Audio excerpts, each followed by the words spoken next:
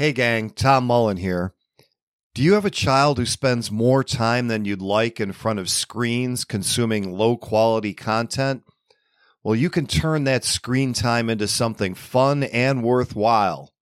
I'm talking about Mini Coders, an educational game-based platform including companion apps made for kids with video tutorials, virtual assistant, and games where kids learn coding skills while they play in the Roblox metaverse, all under the safety and guidance of a virtual assistant and in-game tutors. Mini Coders is perfect for homeschooled, unschooled, or traditionally schooled children alike and helps them build 21st century skills and have a ball doing so. Right now, you can try out Mini Coders with no obligation by registering for a free trial at tommullentalksfreedom.com/minicoders. That's MINICODERS. Again, just visit tommullentalksfreedom.com/minicoders and start your free trial today. Every revolution starts in the minds of the people. Arm yourself for the war of ideas. Take back your life. Take back your liberty. Tom Mullen Talks Freedom. Hello, everyone, and welcome back to Tom Mullen Talks Freedom. Today, I want to talk about something that's dominating the headlines, and that is the efforts by employees of several Fortune 500 companies to unionize, companies that traditionally have not been union shops, and of course, that's Amazon and Starbucks and several other companies. Just a few headlines that are only a couple hours old as I record this. Amazon is facing another union vote right across the street from Staten Island warehouse, where workers recently made history by voting to unionize. And then Starbucks workers in West Hartford push to unionize. Another headline, 5 Richmond Starbucks stores become first in Virginia to unionize. Generally, this is something that has been kind of a settled matter for a lot of my adult life. There's certain industries that are dominated by unions, certain areas, certain states or cities where you either have union labor dominating the market for the industries in that area. And in those areas, if you are going to have non-union labor, you have to pay what's called prevailing wages. So this is something I've run across professionally many times and seen where precisely the same kind of work is priced hugely different rates depending upon whether the labor is going to be union labor or not. Now, like most narratives that are prevalent in our society, the standard narrative on labor and unions is a left-wing narrative, the one that we all learn in school, that before labor unions, there were evil robber barons who paid people slave wages and made them live in squalid tenements and exploited them while they became rich beyond the dreams of avarice. And then the government came in and rescued the working man from the exploitation of these robber barons. And somewhere along the line, we got weekends off because of this. That's kind of the cartoon version that you see on Twitter. And I'm pretty sure that most people leave at least high school with, and in college, it's probably even worse. So I wanted to talk about unions from a free market perspective and what I think is wrong with unions. I should say what I know is wrong with unions and how the problem started, because I think most people intuitively would think, well, if unions are a voluntary organization where workers join this organization of free association to bargain collectively with an employer, then why isn't that part of the free market? And of course, the answer is it is. Certainly, people have every right to associate in any way that they wish, as long as they're not invading the property of others. But that last part is important, as long as they're not invading the property of others or invading the rights to freely associate of others. And that really is the rub when it comes to labor unions since the New Deal. And I'll get to that in a moment. What I wanted to just go over first is the nature of the employment contract, because I think we have a lot of mysticism built up around this relationship as well. It's really not a special relationship with rules of its own. Special interest groups often put things in categories like healthcare, like it isn't just a combination of goods and services produced by people who specialize in those goods and services. That's really all it is. And the employment contract is at its heart a buyer-seller agreement. You have a buyer of labor services, an employer, who's looking to produce products. And in order to produce products, this employer has had to marshal all sorts of different inputs, and not just labor inputs. This employer has had to build a factory, let's say, and make agreements with suppliers for materials to produce the product. It's had to buy or lease the land that they built the factory on. It's had to do the research and development or buy somebody else's research and development to actually make this product. So there's a complicated set of inputs that makes products come out on the other end. And one of those inputs is labor. And when an employer is looking to either start a going concern or expand one, they put out notice that they're in the market to buy some labor services. Now, this person that is exploited, this employee, somebody we've all been, or most of us have, is the seller in this relationship. And let's face it, we're pretty aggressive salespeople in this relationship. When we hear that somebody might be looking to purchase labor services we think we can provide, we send in our resume, and then we politely badger this company to buy those services from us and not somebody else. And somehow or other, if the buyer agrees to buy from us, they're exploiting us, because they're not paying us some arbitrarily higher price for our products. It's just kind of funny that we treat this relationship completely differently from any other buyer-seller relationship. In all other cases, we treat the seller with suspicion, something that I also don't particularly like.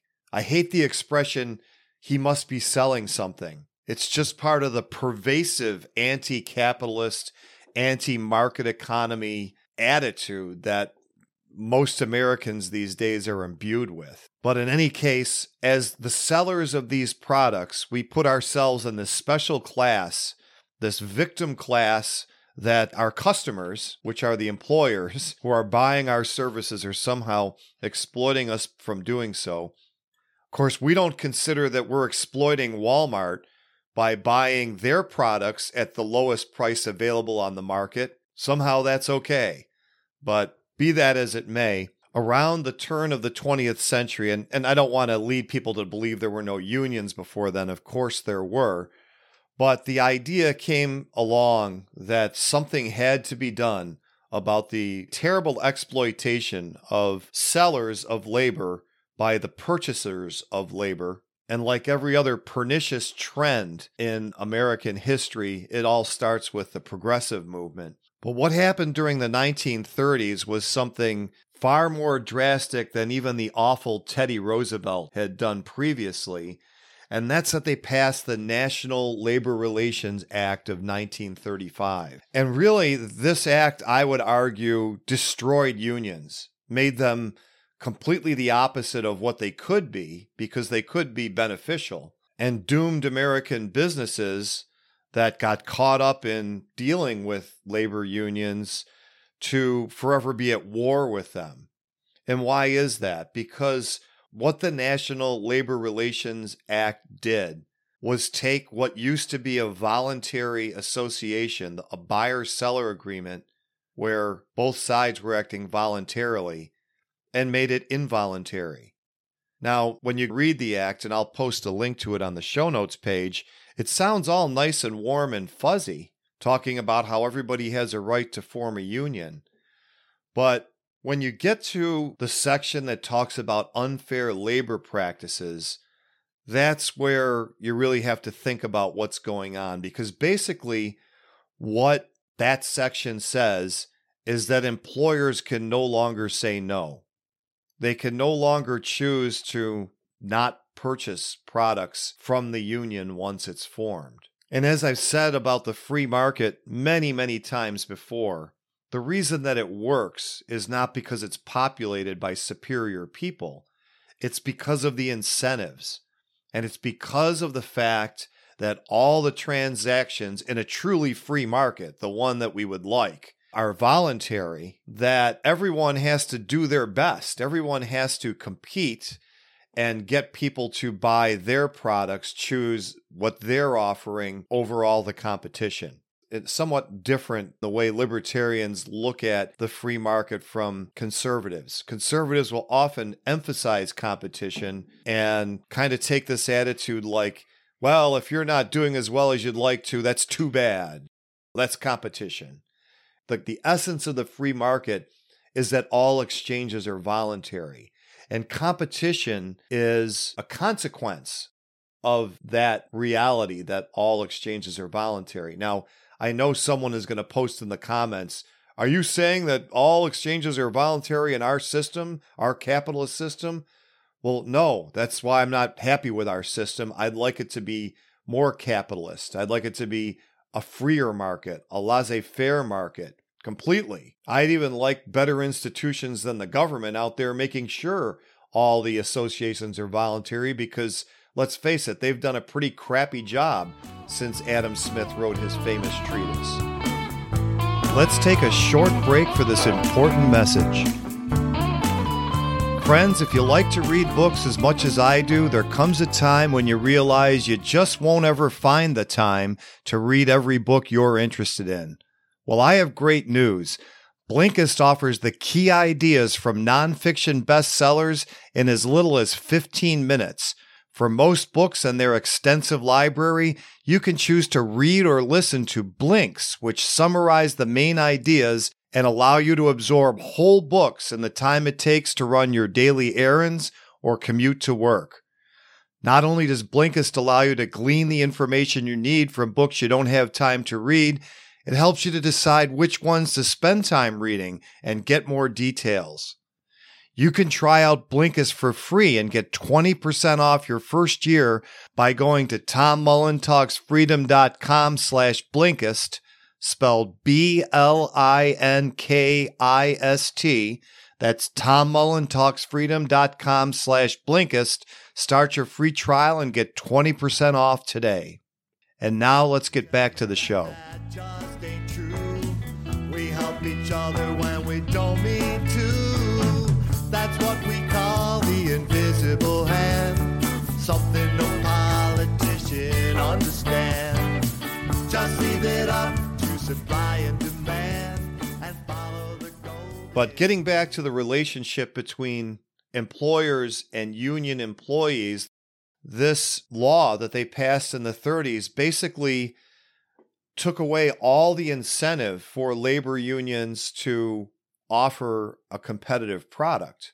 And of course, everybody who's been in a union shop or knows anyone who's been in a union shop knows that they literally do the opposite. They encourage and even threaten fellow union members to slow down, don't work so hard. We negotiated a certain amount of output for a certain wage, and if you break the curve, so to speak, then the expectations on us are going to go up. This is not the way anyone behaves in a voluntary buyer-seller relationship, but this one is not voluntary. Because of the 1935 law, if a union forms, the employer has two choices: negotiate with the union or don't purchase the labor services at all. So that's not really a choice if you want to stay in business. So just think about the results of that. What are the incentives for the union? Well, the incentives for the union are to negotiate the highest possible price they can get in money and benefits and conditions for the lowest amount of labor service that they can deliver. And this is what has put the automakers in Detroit out of business multiple times, is the cartoonishly terrible arrangements they've had with their labor force, the unrealistic compensation packages for substandard low quality and low volume work, which the union has no incentive to improve. Now, how would it work if everyone was acting voluntarily? Could you still have unions? Yeah, of course you could. But all the incentives would be different. And what would a union have to do in order to get an employer to pay a higher price for its members than the employer could find on the market for non-union members? Well, they'd have to deliver a better product. And how would they do that? Well, those union dues, instead of being political contributions, or in some cases organized crime contributions like they are now, would become contributions towards training, continuing education, things that would make the union members' product superior to those offering a lower rate for the same kind of work. Now, I know some unions go through the motions with this, but look, just stand back and look at the results. And this is not a difficult cause-effect relationship to figure out. And it has nothing to do with the quality of people in the unions, or that non-union workers are superior, or that employers are more virtuous people than people who generally sell their labor services for a living. No, it's all a matter of incentive. One of the great things about human nature is how many obstacles it can overcome in pursuit ultimately of personal happiness and achievement. One of the bad things about human nature is human beings will naturally seek the most amount of happiness and comfort for the least amount of exertion and cost on their own part. So this is why the market works. It's not some magical thing. It's simple cause-effect relationships. The free market, a truly free market, where all transactions are voluntary, naturally incentivizes everybody to produce the best product, not because they want to make other people happy, at least not ultimately, but because that's the way that they can pursue their own happiness most effectively. As an obscure Western New York recording artist once wrote, "That's what we call the invisible hand, something no politician understands." I think somebody in Scotland might have said that before him. So really, that's the way to understand the problem with labor unions in the economy, the New Deal fascist economy that we live in, quasi-capitalist, quasi-socialist, quasi-fascist, the so-called mixed economy. The problem is that you have a buyer and seller relationship, and the buyer has a gun to his head. So, of course, the seller can get away with murder. And this is really what's behind all of the anti-union sentiment and efforts by employers to prevent unions from forming, is because they know once they form that they have no choice, that they will have to deal with that union or face lawsuits and enforcement of the National Labor Relations Act. And this is also the reason that unions have traditionally been quasi-criminal organizations with all kinds of strong-arm tactics and organized crime being involved with them. It all really relates to the fact that this 1935 law absolutely disrupted the natural buyer-seller relationship that exists between employers and the people they purchase labor services from. So longtime listeners or readers of my writing will know that I don't hold the tyrant with the cigarette holder and the fake mid-Atlantic accent in very high regard. Well, here's one more reason. Here's one more thing that he absolutely ruined, destroyed, was the nature of the labor union, and completely took away any chance for it to be a positive force in society. And as long as that law stands, and laws written to augment its powers later, then we're going to have the same problem. On the other hand, if you get rid of that law and those written in furtherance of that law, people adapt pretty quickly. Labor unions could be a positive force if they were participating in a voluntary market and had to deliver a product that was worth the higher wages that they demand from purchasers of labor services. So it doesn't have to be this way, folks. The fast way to a free market economy and a lot more prosperity and happiness for everybody, right after cutting the military drastically and stopping the jobs program that's just warehousing people for no reason all over the world. After you do that, the next thing you do is repeal the New Deal, root and branch, every last bit of it. It's killing us, and we're never going to have a free market economy until we do so. All right, that's a wrap for today, folks. I just wanted to remind you, as I always do, please subscribe to this podcast if you haven't already. I have my Patreon on the way.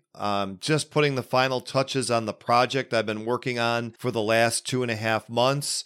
I hope to turn that in at the end of the week and get right on finishing the Patreon and having some content there for paying members. So please do consider supporting the podcast and my writing, probably starting at least by the end of next week. And also, if you wouldn't mind, please do share the show notes page on your social media. That's a great way to get the word out. And don't forget also, if you haven't downloaded my free ebook yet, It's the Fed Stupid, definitely do that today. Go to itsthefedstupid.com. It'll ask you for your email address. You'll be signed up for my newsletter, which you will thoroughly enjoy. I guarantee it, and you can unsubscribe anytime, but you'll be able to download a free copy of the ebook. And if you can spare it, please buy the paperback. Buy it for somebody else if you're going to read the electronic copy and help spread the word. Really, even after cutting the military drastically and repealing the New Deal, root and branch, you've got to end the Fed. The Fed is the most economically destructive institution in our society. And until it is, at first, at least given some competition and eventually ended, you're never going to have a free market. So again, itsthefedstupid.com. Please feel free to share that URL with anybody else that might be interested. And if you like the music you've heard throughout Tom Mullen Talks Freedom, you can hear more at TomMullenSings.com. So thanks everyone for listening, and I'll see you on Friday. The war of ideas has only just begun. Arm yourself with the knowledge you need by heading to TomMullenTalksFreedom.com and subscribing to our email list. And remember, every revolution starts in the minds of the people.